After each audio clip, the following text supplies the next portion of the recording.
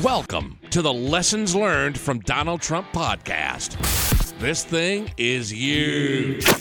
It's the greatest, most outrageous, incredibly fun podcast on the internet today. It's all about the Donald. The most spectacular entrepreneur alive today. For entrepreneurs who also want to dominate their market and destroy their competition. You should be your competition's huge problem. This is the Lessons Learned from Donald Trump podcast with Steve Cypress and Everett Farnell. Welcome to another episode of the Lessons Learned from Donald Trump podcast. Steve Cypress here, along with the one, the only, the unbelievable, believe me, he's a phenomenal, excellent guy, truly, really, and he loves me. It's Mr. Everett Farnell. Your introduction is always so kind, Steve. It's the most amazing introduction. I cannot get over it. And really, you're just an amazing guy. I mean, you know, you're funny and you're knowledgeable and you're great to do the podcast with. I mean, it's just Believe great me. stuff. It's fantastic. Just, you know, trust me. It's Yeah. just huge. Until I no longer am, and then I'm fired. Yeah, then you're fired. You'll just send me a by the way, letter and say, I'm gonna send you a great, letter. and you're fired. But I don't worry, digress. listeners. Even though we We're not are gonna talk about buried, Comey. and there is tons of the news of the millennium, the Watergate, Hitler scandal, criminal, whatever, of Donald Trump world that, you know, all the anti-Trumpers have been saying about him forever. The newest, latest, greatest, be-all, end-all, now we got to impeach him thing is going on. And we talked about it last week, this Jim Comey brouhaha, whatever, that will soon blow over, and it'll be replaced with another earth-shaking, incredible thing going on. But we're going to digress for a moment over something that also happened a couple of weeks ago now, because now it's, it's graduation season.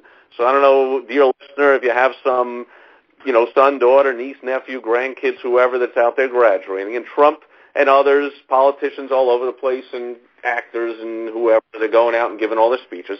Well, Trump went to his handy-dandy standby, got it right in my pocket, Liberty University, Jerry Falwell's Christian Academy University, with 5 or 10,000 students graduating, but they had a record 50,000 people showed up for his commencement address. And come on now, this is Donald Trump. Has anyone, has anyone there, any of these 50,000 people, even typed into Google, the history of Donald Trump, who he is, what he's about, what he's done? He's the furthest thing from an evangelical, Bible-toting, goody-goody, I do things right by God, bless me and everybody guy that there is.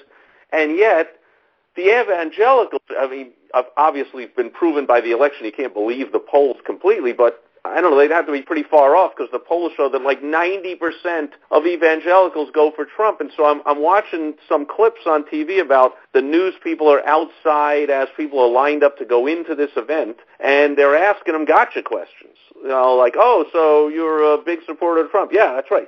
Do you think he's ever actually read the Bible? And they're like, here's the thing.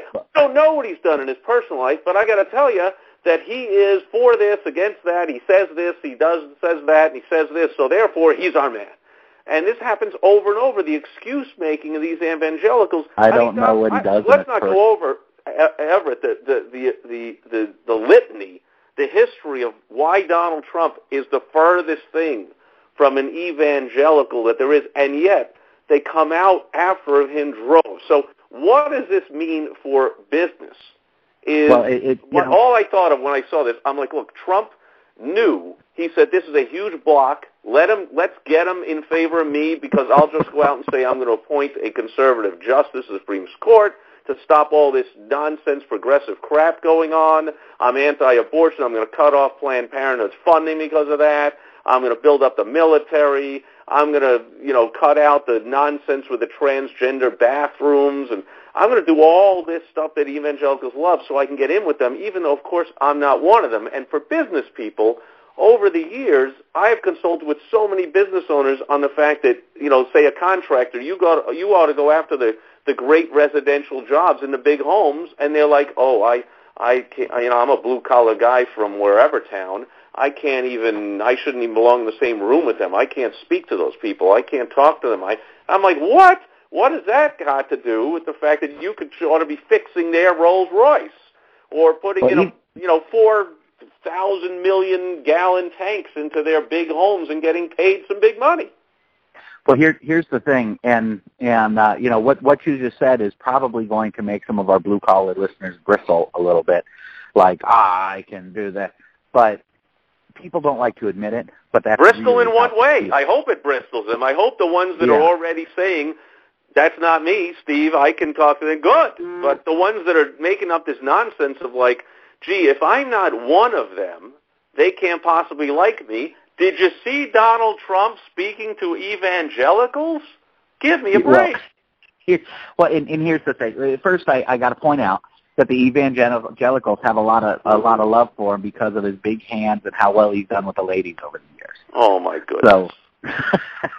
So, but joking aside, it doesn't surprise me because I don't want to get into too high level because, as you have astutely pointed out a number of times, people get, we get some complaints about it. But if you can get somebody focused on something that's important to them, then they will dismiss, exclude, forget about, put blinders on with regard to almost any other issue that comes up. The first time I heard about this, and this is a very, very, very tight little example of it, but if you open up the way you think a little bit, it's amazing. The first time I heard about this was many, many, many years ago. I was watching a Tom Hopkins video. I think it was Tom Hopkins. I'm pretty sure it was. And he said he was talking about closing real estate, probably how to master the art of selling real estate. He's talking about how to close people on real estate, and he called it the hot button close. And the example he had was something of look, it's been 25 years ago, so I can't recite it, but it was something along the lines of... Yep, Tom Hopkins goes way back. I did a program with Tom Hopkins years ago that we stopped selling. It's out of print. We don't market. Please don't contact me and ask for it. I don't even remember the name of it, but... yeah, Tom Hopkins is one of the old true blue old dog sales trainers. Wonderful. Tom is wonderful. But he said you go in, Mrs. Prospect said, oh, my God, look at the apple tree in the backyard. It's so beautiful. I've always wanted an apple tree in the backyard. Imagine when the apple blooms come or whatever and, blah, blah, blah. The apple blooms. I love it. Everywhere you go in the house. Aren't the apple blooms known as apples? No, don't apple trees have little white flowers? Oh, I guess so. I'm sure they do. I've lived in Florida my whole life. We don't. All right, I digress. So then everywhere you go, if somebody says anything negative about the house, oh, the kitchen's kind of small. It is a little small. Look at this. When you're cooking, you can look right out the window and look at that view of the backyard, and right in the center of it is that big, beautiful apple tree, and you're in the bedroom. Oh, I wish the bedroom was a little bigger. I wish it was laid out a little differently. Oh, I know. I agree with you wholeheartedly. But can you imagine waking up every morning and sitting up, and the first thing you see is the sunrise on that beautiful apple tree in the backyard, and et cetera, et cetera. You get the idea. He called it the hot button close. And basically what he was saying is once you find out one issue, one topic, one thing that's important to somebody, they will ignore everything else. And that's why the evangelicals love Trump, is because there's one or two or three, it doesn't have to just be one, but there's one or two or three items, one or two or three things that they focused in on that he hit their hot button or a couple of hot buttons on, and suddenly, doesn't matter everything else. Doesn't matter he's been divorced 17 times. Doesn't matter he's probably screwed around on every wife that he's ever had. It doesn't matter, that he, got gold-plated planes and Jesus walked around in sandals that were falling off of his feet. None of that matters. The only thing that matters is that Trump said that he's going to put a conservative Supreme Court justice in, and he said he's going to stop pro-guns, he's anti-abortion, he's got conservative people in the cabinet, he's building the military. These are the things the evangelicals love. Yeah. And so in your business, you want to promote, and like you're talking about with Tom Hopkins with the hot button, you want to continually, first of all, you got to discover what is the hot button, and then you want to continually promote and focus on that, on the hot button, and understand that your customer, your prospect, your patient, your client, whoever you're working with,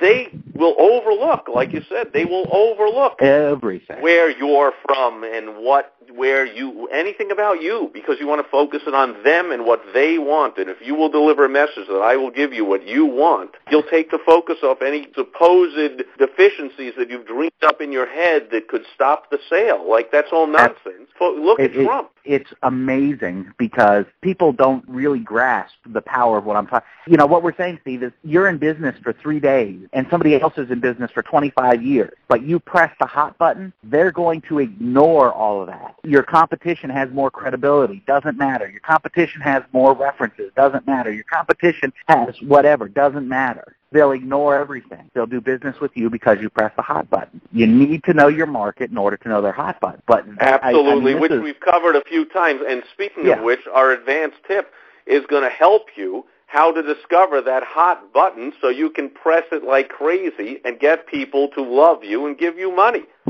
So to get that advanced tip, which we offer every week, you go to lessonslearnedfromdonaldtrump.com.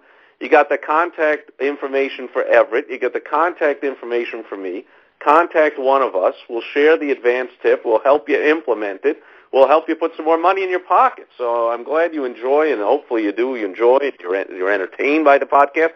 Speaking of which, how do you like our new intro and outro? That's pretty entertaining stuff, so that was kind of cool. We got a professional radio personality now to inject a little added flavor into the show. But beyond amazing that, stuff. See, but we wanted to get results.